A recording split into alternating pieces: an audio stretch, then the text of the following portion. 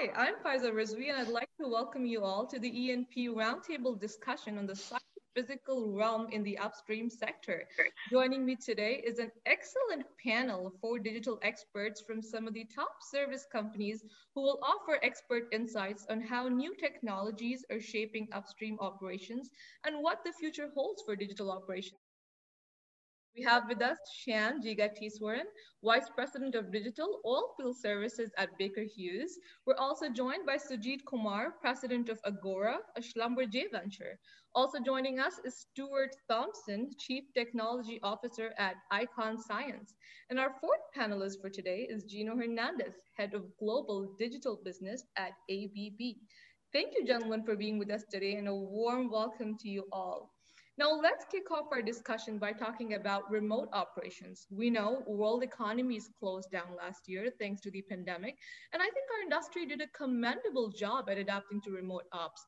But really looking at the bigger picture here, what's the progress and what, according to you, is the future of remote operations for oil and gas?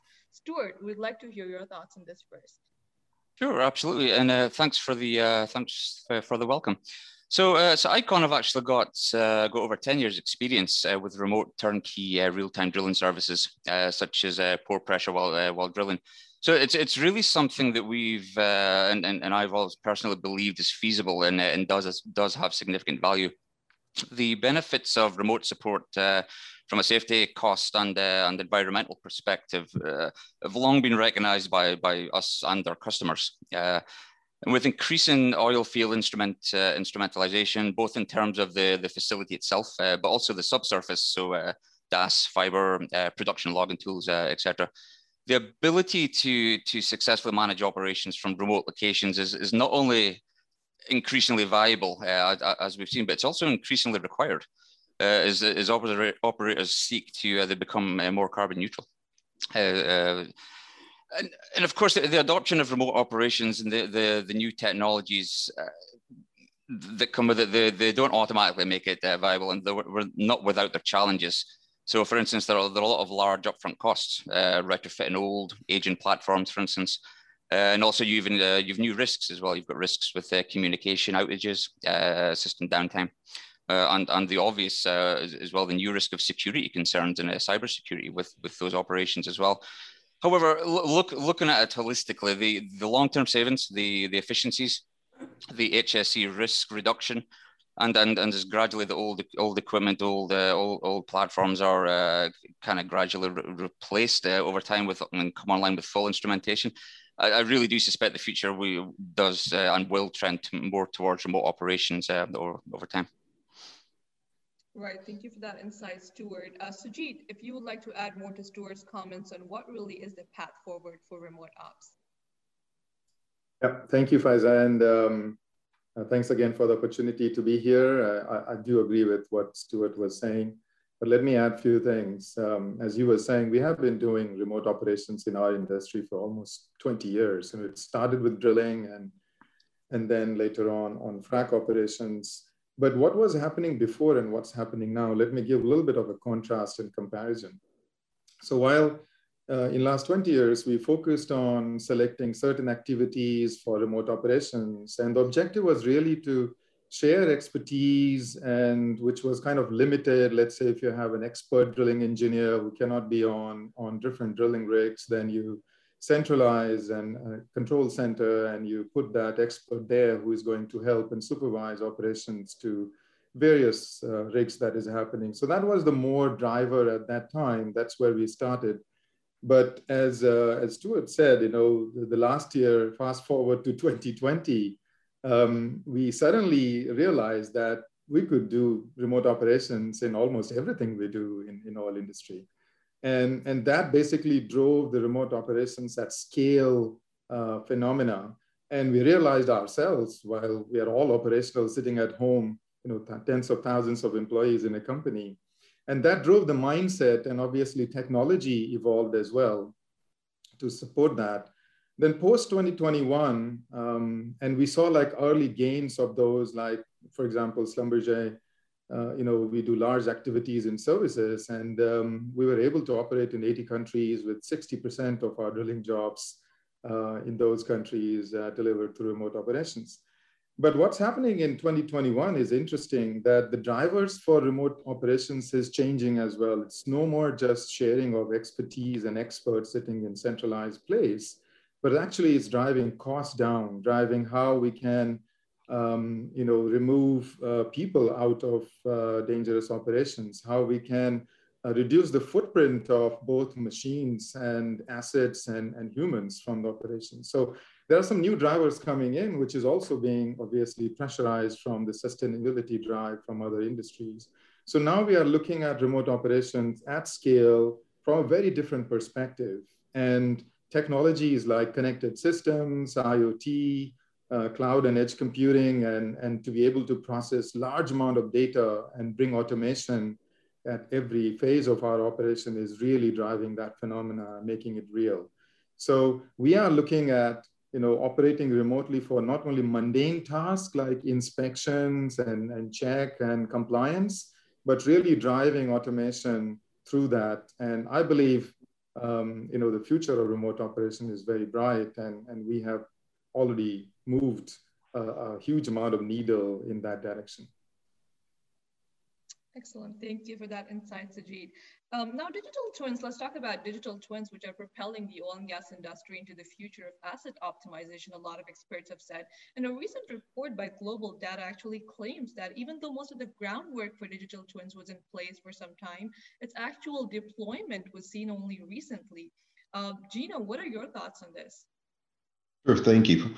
Yeah, I think from a digital twin perspective, you're going to see a lot more of our platforms and our technologies move towards digital twin enablement, if you will. There's another area that I think will also see a lot of impact is augmented reality. And both of those are beginning to become more and more together. Why? It's because there's standardized platforms and there's standardized application sets and open standards that are now helping reduce the cost of implementation. So if you look in the past, one of the big hindrances to enabling the technology was the building of the application stacks. Now that more standards have come into play, more open source has come into play, you're seeing a lot more move in this direction for some of the things that have been said earlier, but mainly driven around the need to be able to operate assets more efficiently, the need to be able to look at an asset, do modeling and these types of things in such a way that you can model it before you build it, and you can enable yourself to make better decisions as you move through your business process and your business cycle. Right, thank you, Gino. Sujit, do you want to add something to that? Yeah, certainly, thank you. On the digital twin side, I think you made a reference about global data, and I'm sure a lot of people have read about that, that the system existed long ago. And I would like to explain digital twin, not from technology perspective, but more from the approach perspective, because it's a collection of technologies, automation of workflows, and how do you use the system to derive value out of that. So while digital twin existed in the past for individual components, we are increasingly looking at digital twin of the entire system now, where we combine different components, processes, the fluids, the assets, the people, the resources, everything together into one place to drive, again, remote operations and automation. So digital twin will be certainly a big enabler of remote operations, as I was explaining earlier, and driving towards automation as well. In terms of technology, again, enabling technologies are IoT systems, which are making everything connected. If you're not connected, you can't do much of digital twin. At the same time, to be able to generate and process huge amount of data and create hindsight, insight, and foresight using data models and virtualization layers in a digital twin basically gives you the ability to create new use cases and extract much more potential out of the system that we were operating manually in some sense. So again, digital twin, future is bright. We are struggling a little bit in the industry to define what is digital twin still, but at the same time, there is a good driver of moving in that direction and use this approach and combination of technologies to solve new problems that we were trying to solve in the past. Perfect. Thank you, Sujit. You made some good points on digital twins. Now, any discussion about digital would be incomplete without talking about its role in decarbonization. Shan, we know Baker Hughes recently rebranded itself as an energy technology company. So we'd like to hear your thoughts on the role of new technologies in low carbon production. Yeah, sure. Thanks, Faizan. Thanks for inviting me. Really happy to be back speaking with you. I think, what the participant said is it all resonates. When you think about digital twin, the definition varies, but at a use case level, but fundamentally, it's essentially you have an asset, whether it's an upstream asset, downstream asset, midstream asset, you want to replicate its operational realities as closely as possible and then predict and prescribe outcomes that make your operations better, safer, and more sustainable. I think one of the things that we're most excited about within the Baker Hughes portfolio is we've done digital twins for a pretty long time in different parts of the portfolio, right? So when you think about turbo machinery and managing asset around that, reciprocating equipment, and then when you also look at reservoir management and reservoir modeling, that's an element of digital twinning as well, so to speak. So the capabilities exist. I think the benefit that we have is the skill set, the digital technology skill set required to build out an authentic digital twin process and framework, and then combine that to an operational reality. Very few companies in the world can do that. You literally have to learn by doing. And we happen to be in the space where we do a lot, right? So as we expand into taking bets into the hydrogen space and carbon capture space, we are taking those capabilities with us and applying that to these new energies.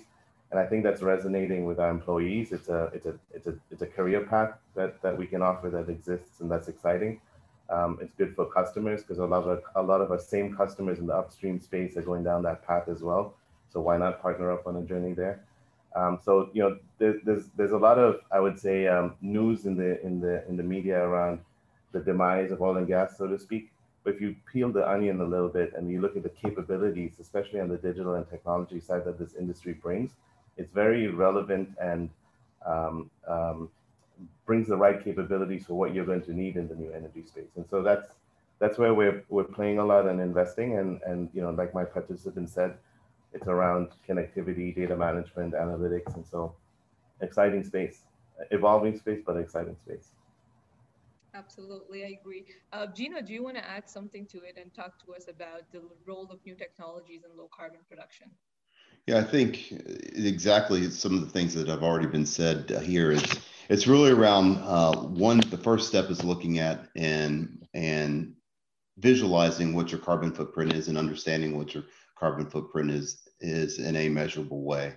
Then what where we find ourselves working with customers is looking at modeling, AL models, machine learning models. As we look at AI models and machine learning models and implementing those models to begin to look at how do you optimize applications to help drive down that carbon footprint. But then as we look forward, even with customers and beginning work with customers beyond that, it's looking at as you develop an asset or you take an existing asset and look at things you want to do with that asset, strategic changes you want to make. What are those decisions that you are going to make? What are those going to be from a carbon footprint perspective? What is going to be the outcome from those decisions that are made? And what we're really now starting to begin to work with customers on is that digital twin, that modeling of an asset, looking at the changes you can make, modeling those changes, and then seeing what the results are, either with existing assets or even from when you're building new assets and looking at new projects. What is the carbon footprint of that project going to be? If you change some of the design characteristics of your design, what would those change in carbon footprint be, as well as what would the change to your top line or bottom line revenue growth be? So we're really moving into that next stage of combining that digital twin, machine learning, advanced analytics, and working with customers on those types of problems and addressing these carbonization problem in this kind of way. Excellent, thank you, Gino. Let's talk about data now. Data management has always been a hot topic for the upstream industry, but I'd like to know, why is it so important right now? Shan, would you like to answer this one first? Yeah, it's funny because we talk about data a lot where I work, and It's one of our favorite subjects at the moment, and has been. I think data management at the end of the day is important in the sense that the upstream space in oil and gas industries is no stranger to it, right? As you know, but I think the difference, the step change that we're seeing now is the integrated data experience, and so we've experienced a explosion of integrated data experience in our personal lives. If you think about how connected we are outside of work, it's unprecedented, right? You can almost do everything you need to do off of a watch. And I think the industrial space, and specifically in the oil and gas space, we're going to have to head that way. And so with data management comes things like data standards, comes things like simplification of the data visualization. And the biggest, most difficult thing, I think personally, is data quality management at scale. So it's great to have the standards, but if you're unable to aggregate your data, stream it, contextualize it, and then serve it up to people who know what to do with it, it doesn't really matter. I mean, data is like a tool, right? It's like a pencil. You can put a pencil in the hand of Shakespeare or myself, and you're going to get very different outcomes. So we spend a lot of time on data. I think the differences that we've sort of approached here is almost like where the capital markets went, 30 years ago, where you have to have dedicated data, not data science, but data operations type folks. So we're experimenting there with an organization where we've created from scratch and it's data operations, and they wake up every morning and worry about data contextualization. So it's not a digital play, it's not a data science play, it's a pure data play. So what we're seeing from that is downstream implication for when we go build applications, either internally or for customers. The long cycle cost as well as the adoption inhibitors were usually around poor data. That's what it kind of boils down to. And of course, there's digital sort of synergy. By us fixing the data upstream, you'll get to use that same data set across multiple applications. And in some cases, it reduces your speed to market on an application by 2x if you're using the similar and same data sets. And you've seen this in other industries as well. And I think the oil and gas space is very capable of owning it and accelerating here. We know how to handle really complex data sets. I think the attention and the focus that it's getting as a result of remote ops and other things that are emerging here is the right thing to do. Thank you, Shan. I think you summarized that perfectly for us. Now, speaking of data, Stuart, we know Icon Science recently launched a data management solution that manages massive volumes of difficult to access data. Tell us more about that and why you think data management is so important right now. Sure, absolutely, and yeah, I absolutely agree with Shan just there on quite a few of the points there is, but. And I've been involved in somewhat the data side of the oil and gas industry for all my career, both Icon Science and in previous companies. And I think there's always been a heavy importance placed on data in our industry. I don't think it's particularly anything new, but so why does it feel like it's more important right now? And particularly in upstream, I think what we've seen in the industry over the last year and a half with headcount cuts dramatically in some senses, freezes on new exploration, the renewed focus on optimization and enhanced recovery, not even going into the carbon neutral stuff quite now. It's clear the value of existing data is only growing. But at the same time, we're seeing loss of knowledge through staff cuts, retirements, people leaving the industry. But and on the other side of the coin, we have the digital data that does remain and does persist. It's being utilized in more and more creative ways as new technology enables it. So I think the value attributed to data is only going to rise, and of course, it necessarily follows the effective management of this asset is only going to become more important as we continue on this journey. I guess in this regard, we don't see data as a static asset that must be managed and protected and stored in file. That's not, I guess, what we mean by management. From when I talk about management, data is rather unusual in the fact that it can, unlike most other things, it can produce more of itself. More value data can produce more valuable data, and then it's a continuous cycle.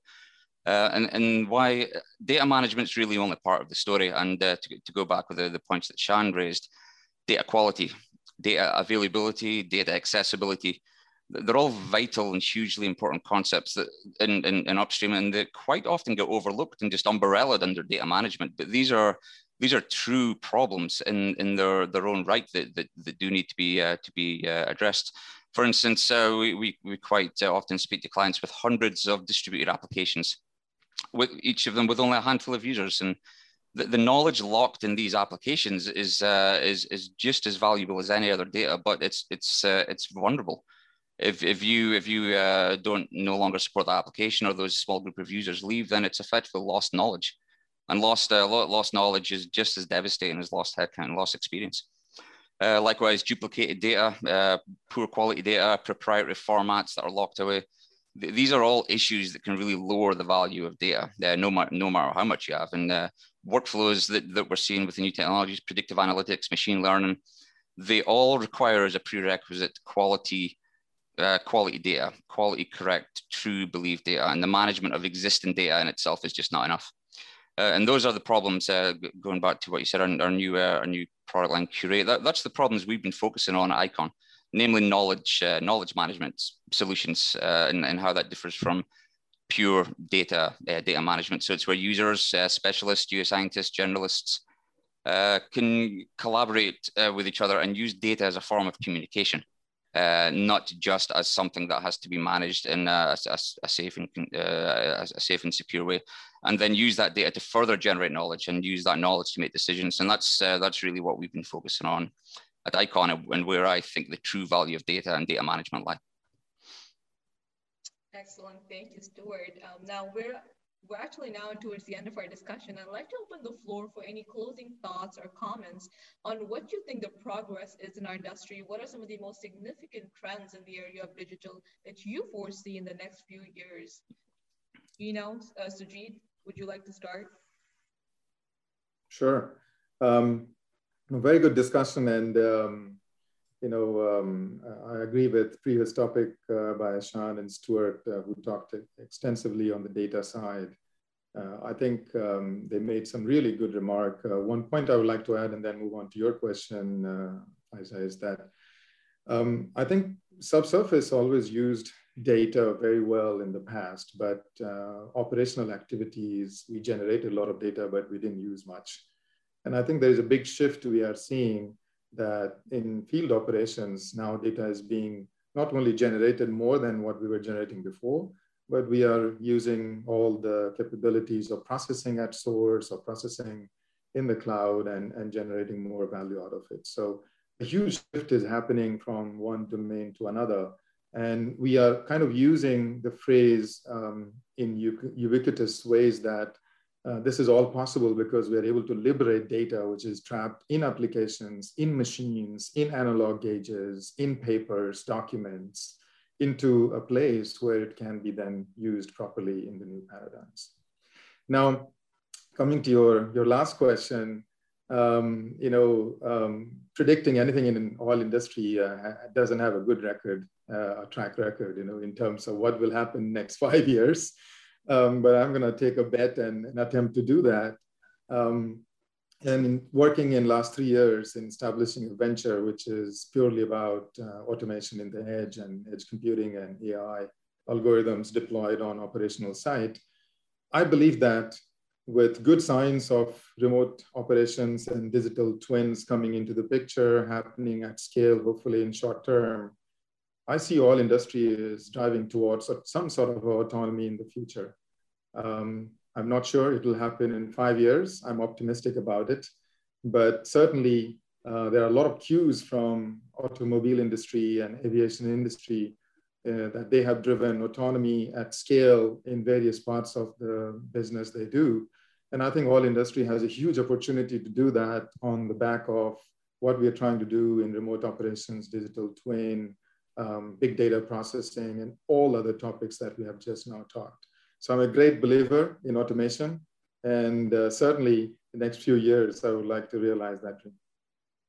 Great, thank you, Sujit. Any other final thoughts or closing comments from our panelists? I think we had a couple of things. As I think, in 5 years, the conversation today, if you get a bunch of digital folks on the call like today, we talk about data, we'll talk about cloud, we'll talk about AI. That's going to be table stakes in 5 years. If we're, shame on us if we're still talking about this in 5 years. We have to figure this out and get out of the sort of the technology and widget discussion. I think operationally, you know, the emergence of the first mile and the last mile is going to be important in 5 years. The first mile is, now that we've set this plumbing up, so to speak, and this infrastructure, which is complex in its own right, you need people who understand the data operationally to be stewards of it upfront, similar to, again, the capital markets and how investment banking has evolved because they've been able to take data at scale and monetize it. That first mile is really important, and it needs to be invested in and sort of targeted. The last mile is equally important. It's great that if we fix everything, but when it hits the field, it doesn't help anyone make any better decisions, or it doesn't help anyone take an action differently or a tool differently. To Sujit's point, it could be machinery that we're connected to. And that last mile is where domain experience becomes very important. You want to be able to take whatever the outcome is, the insight of an algorithm, and execute it at scale safely, right? And so again, you do that by doing. And so you want people who know how to handle that in a safe manner and also fix things when they go wrong, because that last mile is where the value occurs. Everything before that is a means to the end, right? And that end is important. And I think in 5 years, if you had us on a panel again, hopefully, we'll be talking about that, and it'll be a different sort of discussion. So that's sort of my personal view. Excellent. Thank you, Shan. Hopefully, yes, we will be talking again after 5 years. Well, that brings us to the end of our discussion today that I really enjoyed.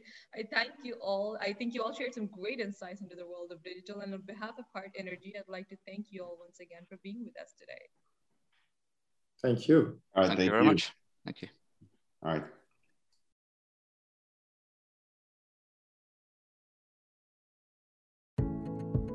For more Heart Energy videos, follow our social media channels.